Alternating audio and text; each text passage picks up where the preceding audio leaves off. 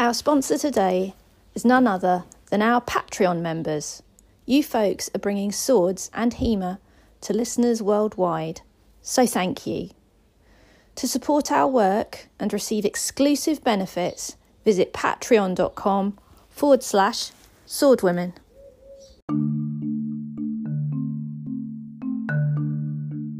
Welcome to By the Sword, where we discuss the modern study of historical European martial arts, or HEMA, with instructors, experts and martial artists from all over the world.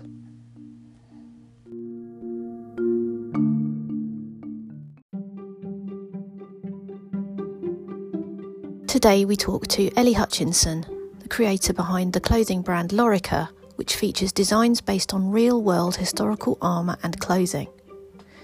We discuss ethics in manufacture, body diversity and historical accuracy.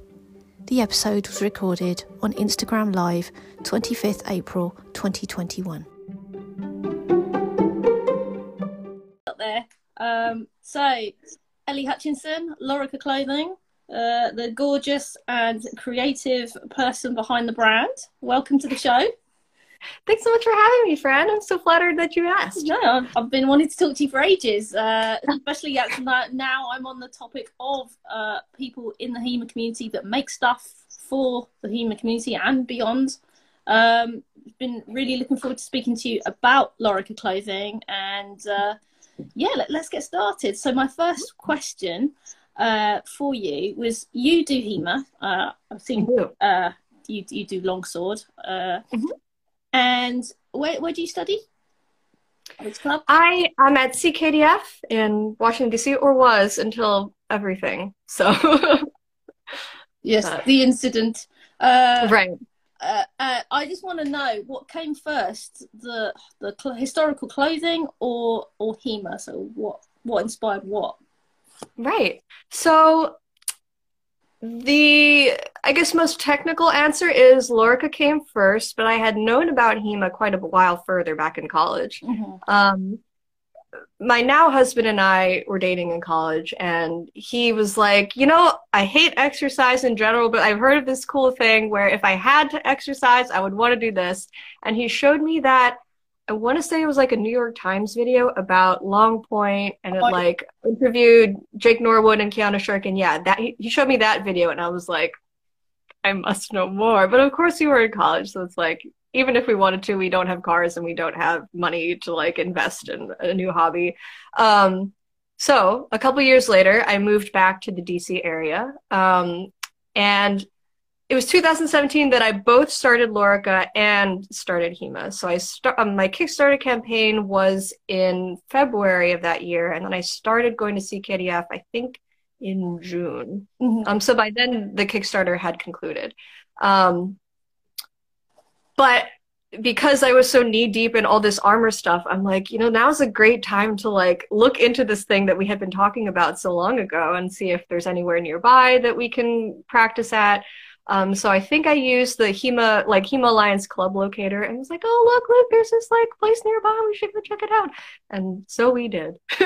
That is such a fantastic result. Yeah. It's amazing. It started so many people's HEMA careers, that website. Right. And I think the first couple of months that I practiced there, I explicitly did not wear my leggings because I didn't want to be accused of going to HEMA to market, right? Because I was legitimately there to practice, and I didn't want it to be distracting. But eventually people recognized me, because I think the campaign had been spread among so many HEMA people that are like, aren't you that platinum blonde Asian girl who sells armor leggings? And I was like, yeah. So it was kind of a conversation starter after that, and I was able to wear my pants and not feel like I was hawking goods at practice or anything. So yeah, it worked out. So there was probably also a bit of that kind of, I'm only a beginner kind of thing. I don't want to. Yeah, I don't want to be how how to say it, when you first start a sport, it feels really good to look like you are good at the sport. So you like when I played volleyball, I got the volleyball socks, I got the volleyball shorts. I wanted to look like I was pro, because I feel like to some extent it affects your performance as well. Like when you feel like you look good, you do better, right? Because you don't have to feel, you don't feel like a loser. But the other side of the sword is you also don't want to look try hard when you're a beginner and bad, because people are going to be like, why she got all this gear when she sucks, you know? So like, it was part of that as well, where I didn't want to be like, everyone look at me while I don't know what an overhow is. So I tried to like, but they say, yeah, all the gear, no idea kind of thing. Right. There is a kind of like an element when people start HEMA or any martial art, I guess I find that they're kind of apologetic about it. They're very apologetic. They're like, oh, I'm so sorry, I'm just a noob kind of thing. And it's like, come on, you've brought yourself here, you've taken this big step of starting a new thing, you know, be proud of yourself. It's not something to apologize for. You're not expected to start a martial art knowing everything, otherwise what's the point? You're here to learn, kind of thing. Right. So but I guess because it's such a collaborative thing, unlike, I mean, all sports are collaborative, but so much of martial arts training is like paired exercise. You just like don't want to bring down your partner. So there's this like, I'm so sorry you got paired with me. You could be off with someone else having such a better drill, but instead you're stuck. So I think it's a lot of that as well. And especially as women, I think we have this whole complex of like, I have to make everyone else comfortable having the best experience they can have. Yeah.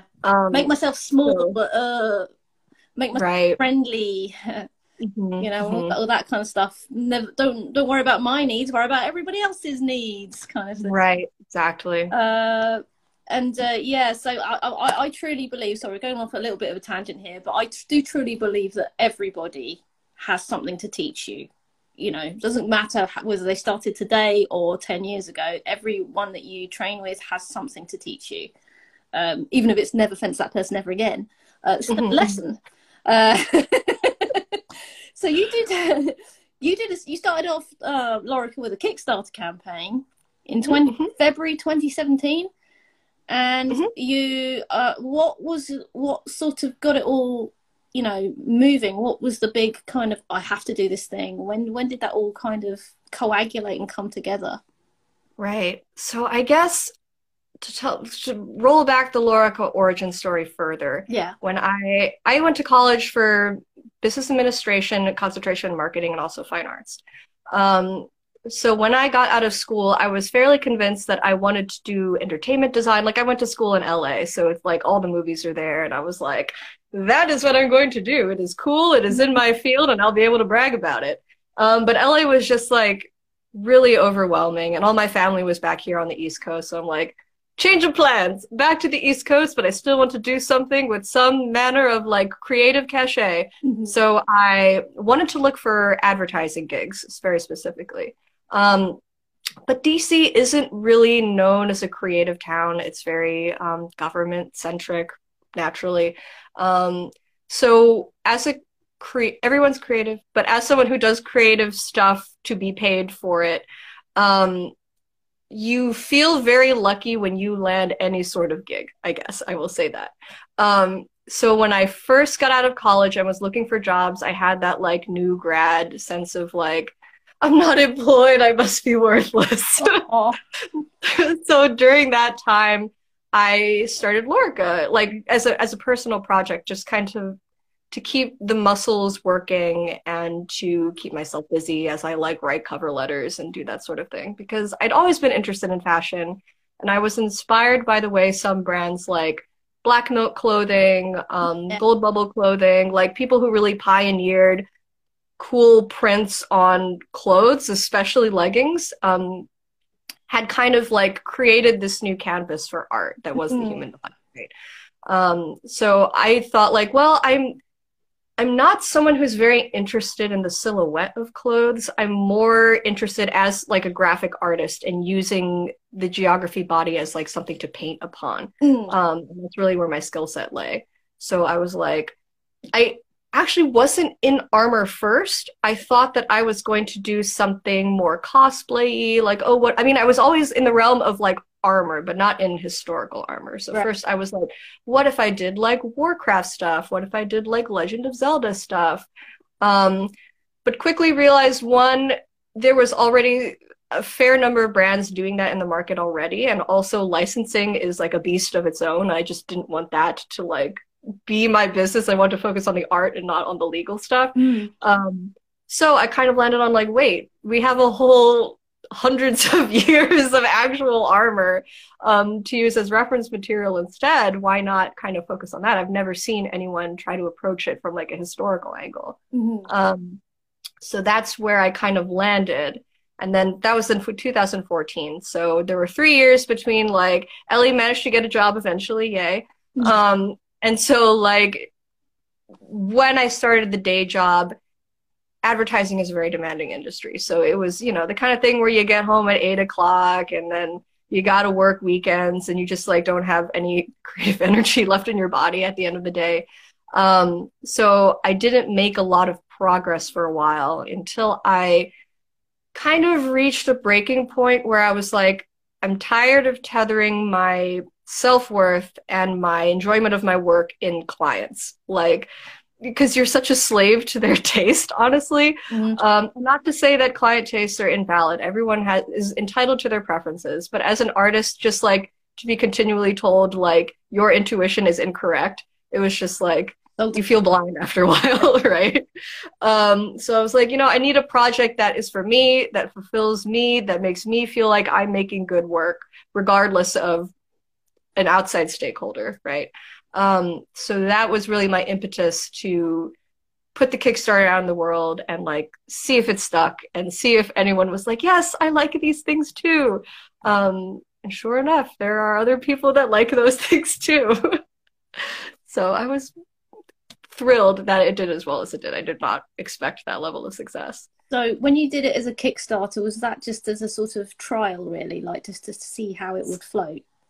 Absolutely. Like it was I don't know if I'll even sell 100 pairs of leggings. I just wanted, it was like a proof of concept, really. Like, is anyone as much of a nerd as me and would love to wear armor in their daily lives, but don't have $5,000 lying around, right? Oh, so when did you realize that it was more than just a Kickstarter and, you know, proof of concept, that you could actually make this your career? When it made as much money as it did. So my original goal for the Kickstarter was like $10,000. And that was really for like a production run of 100 leggings and then to recoup all of my investment in like developing patterns and having samples made and stuff like that. Yeah. And it ended up grossing like $174,000. Well, and I was like, screw the day job. If I can make that much money by myself, of course that's gross, right? It's not net. It's not after I've paid my manufacturer, blah, blah, blah. But I was like, I'm abused like 12 hours a day at my day job. Why don't I just do my own thing, enjoy my own stuff, and not have to be beholden to anyone else? So in 2018, my lease was up in the place I like specifically moved to be closer to this job. And I was like, my lease is up. Why am I here? Why am I doing this? I'll just cut loose and do my own thing. So for the next 2 years, I did Lorica full time. But I will confess it was incredibly stressful. Yeah. So now I am back to doing Lorica as well as like a day support job. So I, in the end of 2019, started a new job, which I really appreciate because like it's still in my field. I'm still a designer, but it is not as demanding as my previous job. It's paid better. And also like there's an understanding that like what you do at work is not you. Yeah. Whereas like in the previous advertising gig, I was explicitly told like, so many people would love to be doing this. If your heart's not in it, then you should just get out. You know, like if you don't love the work, then it's not even worth being here, blah, blah, blah, blah. Yeah. And I'm just sort of like at a place in my life where I'm like, the job is for me to live, and then the stuff I do outside the job is for me to feel alive, right? Like I don't need my work to be my like soul fulfillment, right? No. Soul SOLE and also soul SOUL, right? Yeah. You need more than your, you know, it doesn't need to be your job, doesn't need to be your life. that can be very, limiting. Right. So Lorica flourished beyond your expectations. What is the philosophy behind the brand? Right.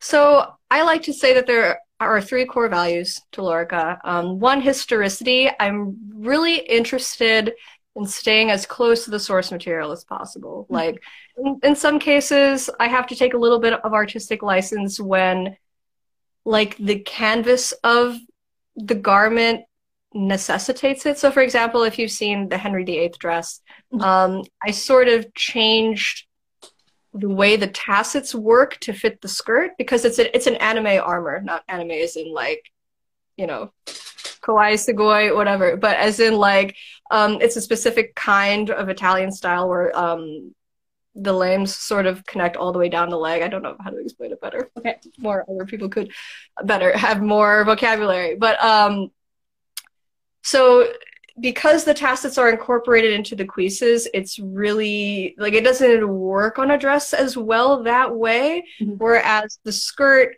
looks better as a more traditional like folds and tassets kind of thing. Again, if you don't know armor words, I'm probably speaking gibberish, but it's like a skirt that comes off of your waist, right, much as a dress does. So I sort of changed it for that reason. But I really feel like the attention to detail in the actual artifacts is what makes Lorica stuff cool, as opposed to just sort of like made up by Ellie, which could also be cool, but I feel like people have more attachment to the real stories behind them. And then I guess ethics, so is the second tenet, which is that everything I make is made in the USA, everyone is paid a fair wage. I just didn't want to be part of a system of exploitation, the way that so many especially clothing brands are. I mean, I think because there has been such an outcry about sweatshops and whatnot, that a lot of things are improving across the globe, and I really hate feeding into this kind of like veiled xenophobia where we're like, we hate goods from China ostensibly because of labor conditions, but really because we just hate Chinese things, right? Like I hate that kind of attitude. So I don't want to at all say like, don't make things abroad because they're inherently poopy. But like just dislike exploitation. That's all I'm gonna leave it. Exploitation will stop, regardless of who's exploiting. Right. And then third tenet is sustainability. So to the best of my ability, I try to make choices that limit, I guess, Lorica's footprint. So it's a little like I get a lot of haterade from really eco-conscious people who rightly critique some of the materials I use. So I used recycled PET that is like made from recycled water bottles and other post-consumer plastics to create polyester fiber that is used in leggings. And so recycled fiber is, in my opinion, just a better choice than virgin polyester. It uses less fossil fuel, it has fewer emissions, it's just not as wasteful and toxic a process as making things fresh, right? But it is not a perfect solution. It still has emissions, it's still plastic, so it still has the microfiber, yes, that's the word, problem of whenever you wash something with synthetic fibers, tiny little bits break off, and if you don't have a filtration system, will eventually flow into waterways, and growing microfiber pollution is a big problem. But it's really hard to do better because in my opinion, you can disagree with me if you've done more research, anyone out there, it is hard to find a solution that is better in every way. Everything has some sort of drawback. So cotton uses tons of water, it uses tons of land, not to mention also labor exploitation of the people who pick that cotton, etc. There's a new material called Tencel, which is really cool because it's made with bamboo, which requires less land, less water than cotton. And so you can create fibers out of that. However, you basically have to melt the bamboo with a solvent material that is also toxic, so it's not perfect either. All this to say, like, it is very hard to make zero footprint decisions. Yeah. And so all this to say, I use recycled polyester because I feel like it's the best compromise of, you can use it for dye sublimation still, which is the printing process we use to create full color prints. It still has the performance and durability and longevity of polyester and other synthetic fibers that natural fibers do not have. And it is at least better than not trying it all. Yeah. So my mindset on sustainability is just trying to make the best decision you can, as opposed to, I feel like the traditional model has just been make the cheapest decision you can. Yeah. So I try to weigh the options as much as I can, and hopefully there will be better solutions in the future as we make strides in technology. So. Yeah, absolutely. I think, yeah, it's commendable that those are the sort of three cornerstones of your outlook: the historicity, you know, being true to the original material, just like HEMA, being ethical, and sustainability. These are all sort of considerations that we can no longer ignore, I think. People have, just because of the bottom line, and it's not something that is sustainable, like literally isn't sustainable, not just like you know, the practices, but fashion production methods cannot continue that way. It's just not possible. Right. Right. And talking of ethics, in your amazing photo shoots, but you model a lot of the stuff yourself as well, and you've done you know, being a petite lady, you also want to cater, of course, for all kinds of different sizes and shapes and heights. So you have a very diverse range of models in your photo shoots, which is fantastic. I just want to sort of talk about that for a bit. Well, I'll just let you riff off of that.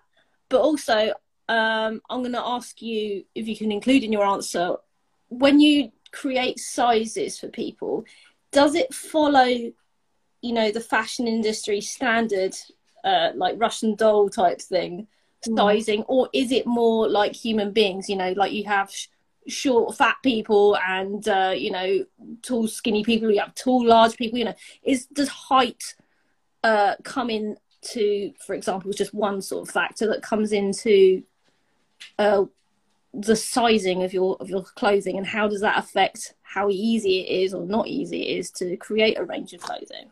Right. Loads of questions, isn't there? Really good questions. Yeah.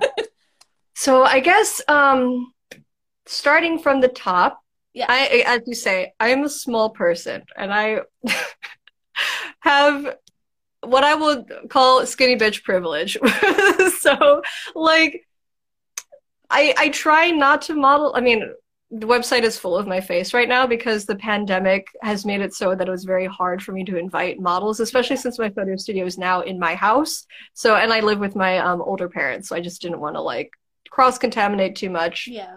But in the beginning, I tried to have as little me as possible because, so during the Kickstarter, I used that backer data to kind of like learn size distribution. And like people shaped like me are like, well, we're 2% of total orders, right? It was really eye-opening to me because, of course, you assume that you are normal, and in whatever body you inhabit, you're like, I'm normal. Yes. I'm not normal. I have learned. So, like, most people do not have this shape and size. So, I have tried to be more inclusive, especially of. I had a lot of feedback during the Kickstarter campaign that there was a lot of desire for plus sizes. So as one of the stretch goals, we have developed plus sizing and accordingly cast models for that. And it was really important to me that the people who represent my clothes are like real people. To be fair, my best friend is like, well, she was a professional dancer. Now she's kind of transitioned into physical therapy. But through her, I've met a lot of other dancers, and I just love the way dancers' bodies move. They're just like liquid. I love them. Anyway, Yeah. so for that reason, I've cast a lot of dance people, and they perhaps don't have the most like accessible shape, right? So I will confess I was starstruck there. But all of my models are my friends. Like, they are people I know in real life. Of course, I pay them still, because if you offer me your time, you deserve to be compensated. But I really enjoy that they don't look like beautiful aliens, right? A lot of like real people, like right, yeah, right. Like, they're not gods from Olympus. They're just like normal, beautiful people. So I've tried to keep that in mind when I cast, and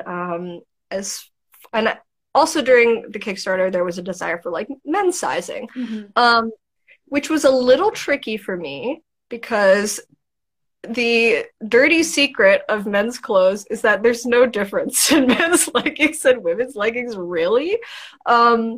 So what we sort of decided on for what I called Iron Fit, because I also try to keep things inclusive in a gendered way too. Like, I don't want to say these pants are for men, these pants are for women, because again, it totally just depends on the shape of your body. And there's so much crossover between what is like quote quote a man's shape and quote quote a woman's shape. So we just call them Standard Fit, Plus Fit, and Iron Fit. So Iron Fit, the difference that we made is that we added like a front gusset. If you look on the website, you can see kind of what the difference is. It's basically, instead of having the diamond gusset in the crotch for camel toe management, we have a gusset in the front, sort of for a little more comfort for other anatomical parts that one may or may not have. But also, we've added a little room in the quads and a little room in the calves, so that actually, I was putting together a little bit of a diagram I can show y'all. So I'll add to that and add the Iron Fit as well. So that's another reason I sort of call it Iron Fit rather than Men's Fit, because aside from the front gusset, it's really just meant to suggest a shape where you have bigger calves and quads, and that could easily be anyone who lifts, right? So it's not really a question of like what gender you may have, but rather what shape you may have. So getting to how to design for different shapes. So let me see if I can show, let's see. Can y'all see that? Yeah. Okay. So this in the middle is an extra large. Yeah. There we go. Extra. Can't see the okay. I think I can see it in the reflection when I'm showing. Okay. So this in the middle is an extra large in standard. Right. So you can see that it's pretty straight up and down. There's not a lot of variation in the calf area or in the booty area. Here is the plus size version of a 1X. So that's our like starting plus size. So you can see there's not a lot of difference in the waist. The waist is a little wider, but mostly there's a little extra room in the booty and a little extra room in the calf. But it's like almost the same size, right? Yeah. And this is our extra large in Iron Fit, which again has a little extra room in the quad, a little extra room in the calf, but a little bit narrower of a waist and a booty region. Again, just if you have a shape that has a less full seat, but more like quad and calf room. That's kind of the consideration there. So I can kind of show you, okay, so this is what the Russian doll you're thinking of, right? When you think of pattern grading. So within a particular style, grading software basically, it's not an exact one-to-one of you just drag a corner and that's the new size. It does get a little wider than it does tall with every step, but it is more or less a Russian doll kind of idea, or nesting doll. Nesting, malign Russians for any reason. So that's traditional grading. But again, when you design a fit for another shape, it's not like it's not like plus size people are just like 7 feet tall and accordingly wider, right? Like obviously certain parts of the body widen. That doesn't have to do with height, as you know, with different body shapes. And again, people are plus size in different ways. Like some people stay kind of like straight shaped and just and are really tall, and some people are a little shorter and curvier. So it just like, it totally depends. And I've been a little bit slow about releasing plus sizes in different garments besides leggings. Partially because Ellie is lazy and just sort of prefers making new artwork. Because whenever for each size, I have to kind of like individually modify the art again, because it's not just a straight whoop. Like I have to make it a little bit wider and then not as tall for each one. So I have to kind of treat them individually. So whenever I create a new size or range, it just makes more work for me. So that is part of it. But in my itty bitty defense, there's a lot of fit testing that goes involved into creating like a new plus size pattern. So for example, I just recently finished creating a plus size dress variation. I saw. And so so several things kind of had to change about it, because our existing dresses are meant to, like, the bodice stops at like the quote quote natural waist, but the quote quote natural waist for a skinny person tends to be like further down. It's like where your ribs stop, right? Whereas for a plus size person, what is a more flattering place and more waist-like place is like kind of right under your bosom, because that tends to be the narrowest part of the body rather than down here. So one of the considerations for the plus dress was raising the waist, so it's more of a empire waist rather than an A-line waist, because based on the fit model, that was just more flattering for her. And accordingly, we've made the skirt a lot fuller, so it kind of skims the curves a little better, because when you're a straighter body type, you can kind of get away with a skirt with less volume, because it's not going to suddenly turn into a pencil skirt on you, right?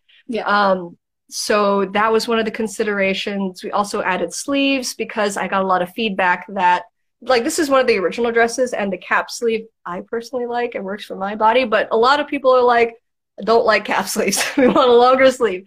So we've added a longer sleeve that ends more here, like below the deltoid, as opposed to like on the deltoid. And that was a consideration. So, and we've also changed the fabric, because the fabric that we use for the more standard dresses is a bit lighter. But for that reason, it just like is less forgiving. Like, it just shows more things, which not everyone likes. So we've used the legging fabric, which is a bit heavier for the size dresses. So I have the prototype in hand. Now I just have to find a model to shoot it, and then it can go on the website. But again, pandemic stuff. I get my final vaccination on May 15th, so soon. So by the beginning of June, I will be ready for photos. Because, I mean, it really is not, everything you've described there is like, it really isn't just draw it the same thing slightly bigger. It's so many things, like the fabric, the waistline, everything, the shape is completely different. And then, of course, you have to rethink the design, like you say, like the original artwork has to change because the canvas has changed. So it really is a testament to your dedication to cater for people's needs. And did you hear the podcast? Well, it was a live stream between Charles Lynn and Kaya Sadowski. They were talking, did you hear that? And they were talking about historical clothing. And I thought there's some really interesting parallels there. I'm having some lateral thoughts here about making stuff to fit the person. Right? Like you said, we both said, like, we assume that we are the norm, and like this person is a different size. Like, most people are like me, but turns out that not many people are like me at all. It's really hard to find clothes that fit me. So yeah, I think that's the case. Like, actually, the truth is everyone is completely different. There's just, there isn't really an average person. And they were saying, Kaya and Charles were talking about, first of all, they were talking on the one hand on Charles's side about making stuff to fit like a suit of armor to fit a knight or his undergarments or whatever. And then when Kaya was talking about HEMA clubs, you know, what we're drawn to is what we think is for us. You know, is this made for me? Is this made specifically with me in mind? You know, and it kind of all relates to like that, you know, that diversity, that inclusion isn't just fashion brands, it's places as well. It's like, how much thought has gone into this? Like you were describing, like the process, all the kind of considerations you have to go through in order to make something that for someone who is outside of, you know, the standard fits. And then it's the same with HEMA clubs. It's like, if we all think, right, HEMA clubs are like this, made for this kind of person, of course those other people that we never see in HEMA clubs are going to pass it by, because there's no message there to say this is made specifically with you in mind, for you, right? I'm going off on a bit of a tangent there, but it did just sort of fire some synapses just listening to you talk about that. We're past the halfway point. It's absolutely fascinating, and I've seen that some people have asked some stuff in the comments here. I just wanted to address the 8 viewers who are with us right now, and anyone who comes in to listen to our chat. Please, if you have any questions for Ellie, just hit that button at the bottom of your screen. It looks like a speech bubble with a question mark in it, and we will answer your questions. I've still got more questions here to ask you in the meantime, and I see someone has asked you something further up. I'm just going to find it. Some appreciative noises in the audience for your consideration for plus size clothing. It's really appreciated. Right, where were we? Blah blah blah. Here we go. Troll Carla Armory says, what was the most stressful of the pure focus on Lorica? Right. So basically, since the beginning of the business, I have tried to reinvest as much back in as possible. I didn't want to kind of like, again, maybe this is part of being a woman or whatever, because Lorica is my baby, and I'm like, it's livelihood comes before mine. So I would like be like, why would I pay myself $500 when I could like see if paying a publicist $500 would like grow the business, like things like that. Yeah. So I basically, yeah, like I don't think I paid myself anything like for the 2 years I worked completely on Lorica. So the most stressful part was just like paying the bills. Like I'm also a yoga teacher, and I also walked dogs during that time. Like I just did anything to be able to make money, to pay things, to like pay for being alive, because I was trying to just let Lorica do its thing. Like I didn't want to stunt it by trying to make it support me. Right. So I think in the first year, let's see, 2018, I think we made somewhere around $60,000. But of course, all that went back into the business, paying for fabric, paying for other stuff. I don't remember 2019. I think it was maybe like 80. I want to say 80 or 90. And then 20 is 130. So we've kind of been on the uptrend. But the last year, Ellie didn't pay herself, but she was able to buy photo studio equipment. So I no longer have to rent a studio. I can just do it in my house, which is great. Right. And even though it's not like paying me like de facto, it was sort of like buying myself a present, because like I love photography in general. So now I have all these like great new toys to play with. But for sure, the most stressful part is just like surviving as a human who also does the business. Yeah. I'm very lucky to have like the boyfriend, then the husband now, was sort of my rock. So like when I couldn't pay full rent, he would pay my half or whatever. But I've just always rejected the notion of like being your spouse's barnacle and just like leeching off of them. Like I've always wanted to kind of stand on my own 2 feet and not depend on someone else. Yeah. So we'll appreciate his support forever, but like really wanted to be able to feel like I I have my own power, right? Yeah. So that is also why the day job has really like helped me not only like in the most literal sense make money and pay my share, but also just like mentally feel like I am in control, right? And that also relieves so much stress because I don't have to worry like, oh no, I have to make enough to be able to pay myself this year. It just lets me make decisions intuitively that I think are right for the business as opposed to stress. Like, for example, in 2018, I did a lot of fairs and conventions and things like that. And every time it was incredibly stressful to be like, I have to put down, $500 to $1,000 on a booth, for example. And I'm like, can I afford to put down $1,000? Is that going to pay off? Is that going to be like a crippling investment? Like that kind of thing.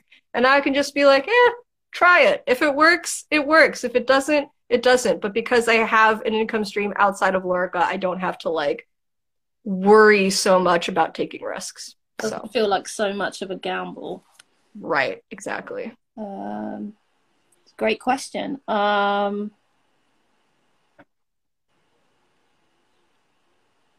Yeah, BTR Chris 89 says plus size buyers appreciate it. So that's in response to what you were saying about the effort that the lengths that you've gone to make the plus size stuff available.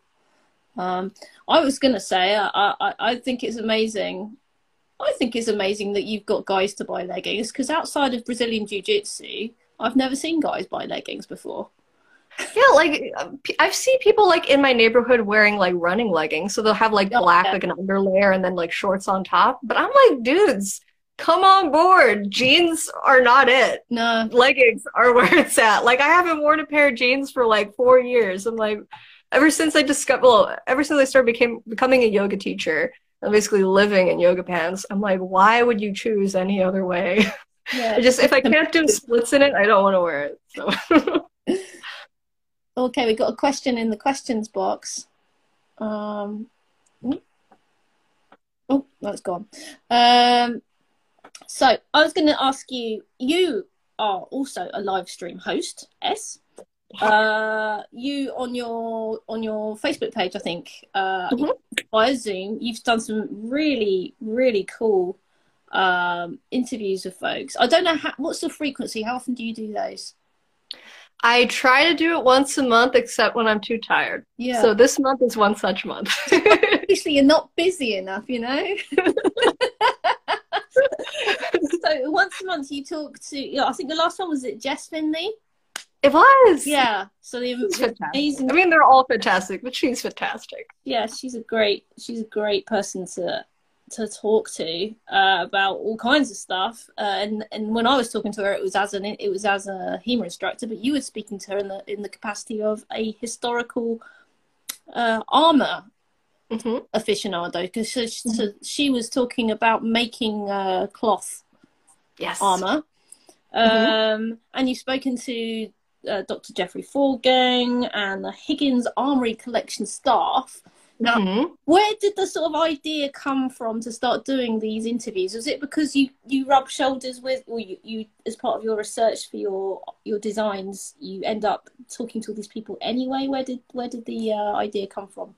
Yeah, I knew none of these people prior to cold emailing them. So it started as an idea where I was personally like, I miss going to conventions. I want to go to a Renaissance fair, like in the middle of 2020 when it was not possible to do anything fun ever. Yeah. So the idea kind of came as, first I thought I'm going to host an online medieval like Renaissance convention. And then I'm like, okay, pare down the idea because I don't know how I would like make that fun. Yeah. Or make that meaningful and not dumb. So I was like, okay, what if we just make it like panels, right? So I originally had conceived of it not as like an individual speaker giving one lecture at a time, but like a group of experts like having a conversation. But then actually the more I explored it, like the more I was like, each of these people is so brilliant by themselves. They can each talk for an hour by themselves. There's no reason to gang them together. And that's kind of how I landed on it. So I didn't originally intend for it to be recurring. I really just plan it as like a week's series in May. Naively, adorably, I was like, oh, we gotta hit it before like things open up, because there was talk in the US back in May of last year that like restrictions were gonna lift. Summer means the virus was over. It was all gonna go back to normal. So I was all like, oh, we gotta hit it before it goes back to normal. Well, people are still at home. Oh, those innocent time. I know. What a cherished babe I was. But anyway, so I planned for this whole week-long series, so one person each day, and I kind of wanted to hit like, there are so many experts that I haven't touched yet, so I'm not trying to suggest that like I've already exhausted them, they're all gone, no one brilliant is left. But I really wanted to like hit the people who I know already have like existing cachet in the community. So like Toby Capwell, Jeff Wasson, Chaz Kirchhoff, like people who are known to be experts and that would really get some buzz, right? Because these are like the celebrities of armor. So I just cold emailed people, slid into some Instagram DMs to be like, hey, you don't know who I am, but would you give a talk for me, please? And I was astounded that anyone said yes. So like, when I got an email back from Toby Capwell, I'm like, senpai noticed me.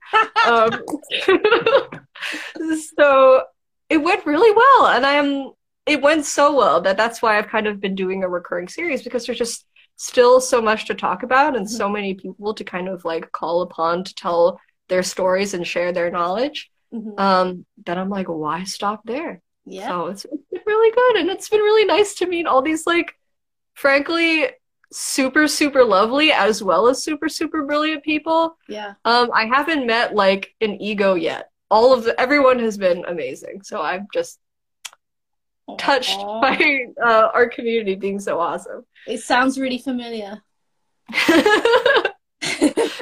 I was only going to do like interview all my instructors last year, and it's like 70 interviews later. It's like, who am I going to interview now?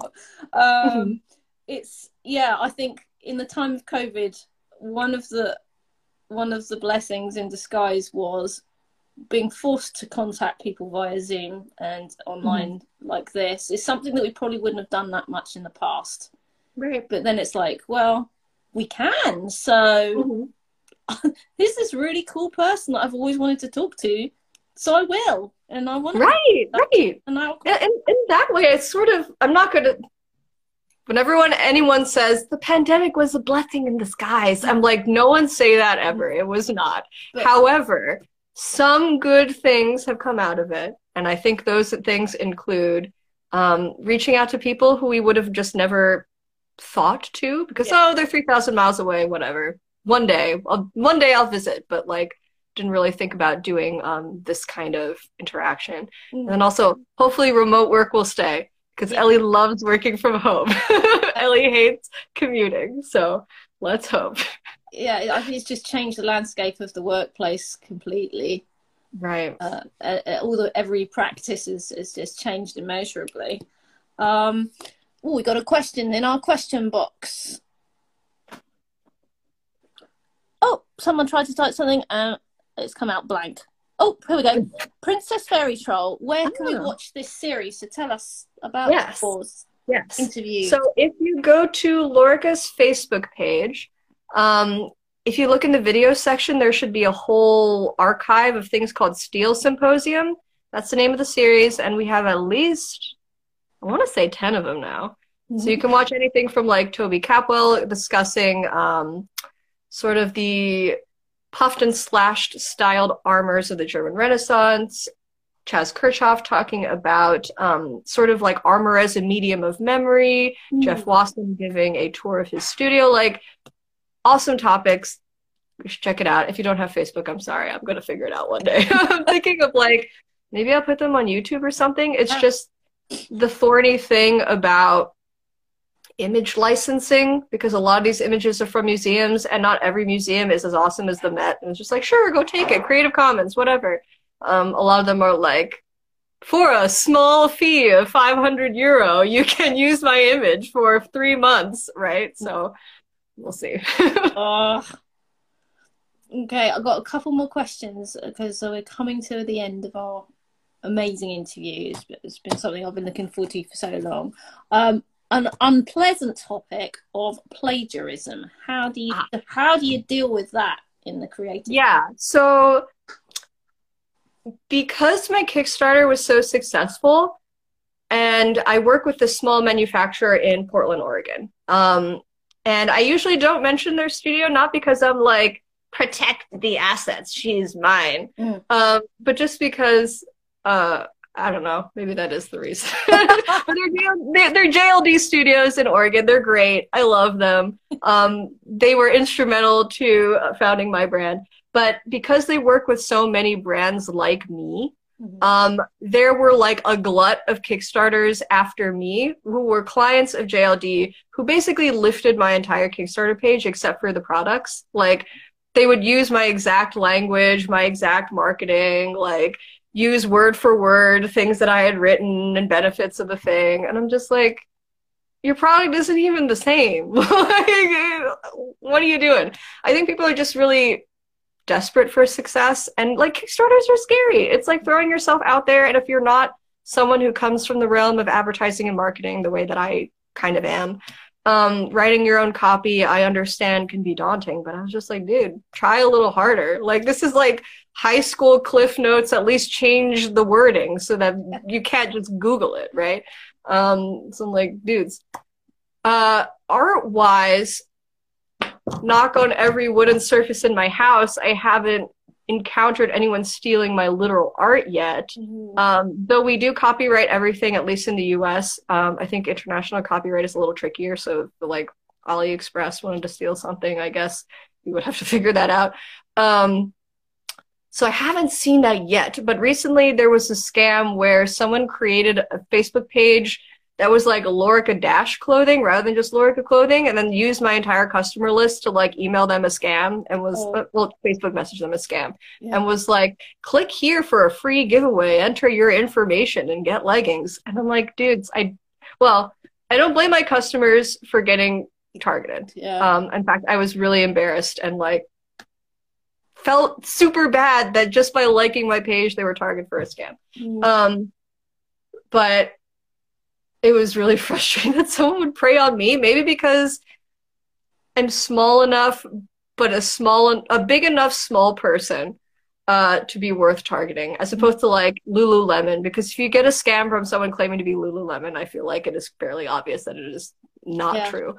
But yeah, I don't run giveaways. I've run like 2 giveaways ever. So if you ever get a spammy message that's like, get free Lorica stuff, it's not true. It ain't me. But you can always ask, and I will tell you whether or not it's true. So it's tough out. People suck sometimes. Most of the time people are great, but sometimes they suck. Yeah. Right. My final question for you, unless anyone asks while I'm speaking, is have you got any new items in the pipeline that you want to give us some clues about? Sneaky peekies. I can bring up a few screenshots of half-finished things, because I have shiny object syndrome sometimes, and I'll be like, I have a great idea, and then I'll just like move on to the next great idea before I finish that one. Mainly, I have a lot, like, I want to make a rash guard for each of my existing legging designs. So I've been trying to work on Henry VIII, but it is a bear for a number of reasons. One, I've never had to do pauldrons before, so figuring out how to navigate the sleeve fitting into the other pieces to make the pauldron work is tricky. And also because Henry was he was the last of my first generation of design. So Augsburg, Scudamore, and Henry were the first ones I made. So I was like, I was better than I was when I was doing Augsburg. I was learning more things about how to do my process. So I think it was the best of the 3. But since then, I have learned even more. And so when I go back into it to create new things with like the Henry artwork, I'm like, maybe I should just redo everything Henry ever because I hate the way I done this. I designed the filigree. Now that I have better pictures of the object, oh, I could like do more detail in the etching. Like there's just so much I'm like I want to like fix now that I'm looking at it. So I have to figure out like, do I change it or do I just live with it? And you will always going to see the flaws though. yeah, I know. I should let it go, but I can't let it go. Like the bladesmiths I've had in here, they'll say like you're never happy with something. You will right. Everyone like I should just you'll just see everything that's wrong with it. Right. And then like that's why so I have a tattoo that I love.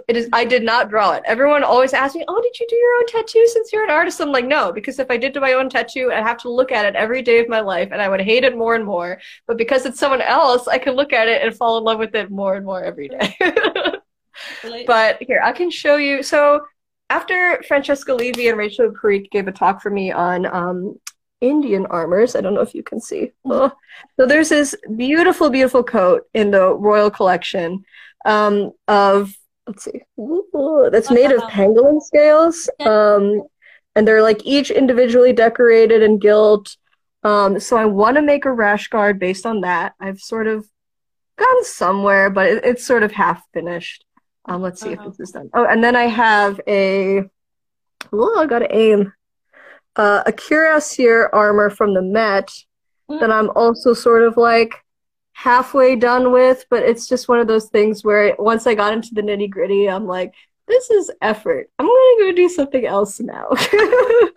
So there was an attempt. I have a lot of like half-finished skeletons like that in my folders where I'm just like, it would be another 3 hours to finish, but I'm like, it will be another 3 hours to finish. So I just gotta like get it there, get it over the hump. There's some really pretty things that we might be seeing in the future. Possibly the top half to a lot of your famous leggings in the form of rash guards. So that leaves me to say, Ellie, it's been fantastic talking to you. Thank you so much for coming on the show. Really looking forward to what you do next. And it's been brilliant to sort of be a part of, hear about your creative process and meet the person behind the brand and the items and see what goes into making this stuff, because it's absolutely fascinating. Thank you so much. And it was so good to meet you as well. I love reading your posts and I love watching your TikToks. So I'm just like meeting her in the internet flesh. All right, take care and I'll see you soon. All right, till next time. Bye.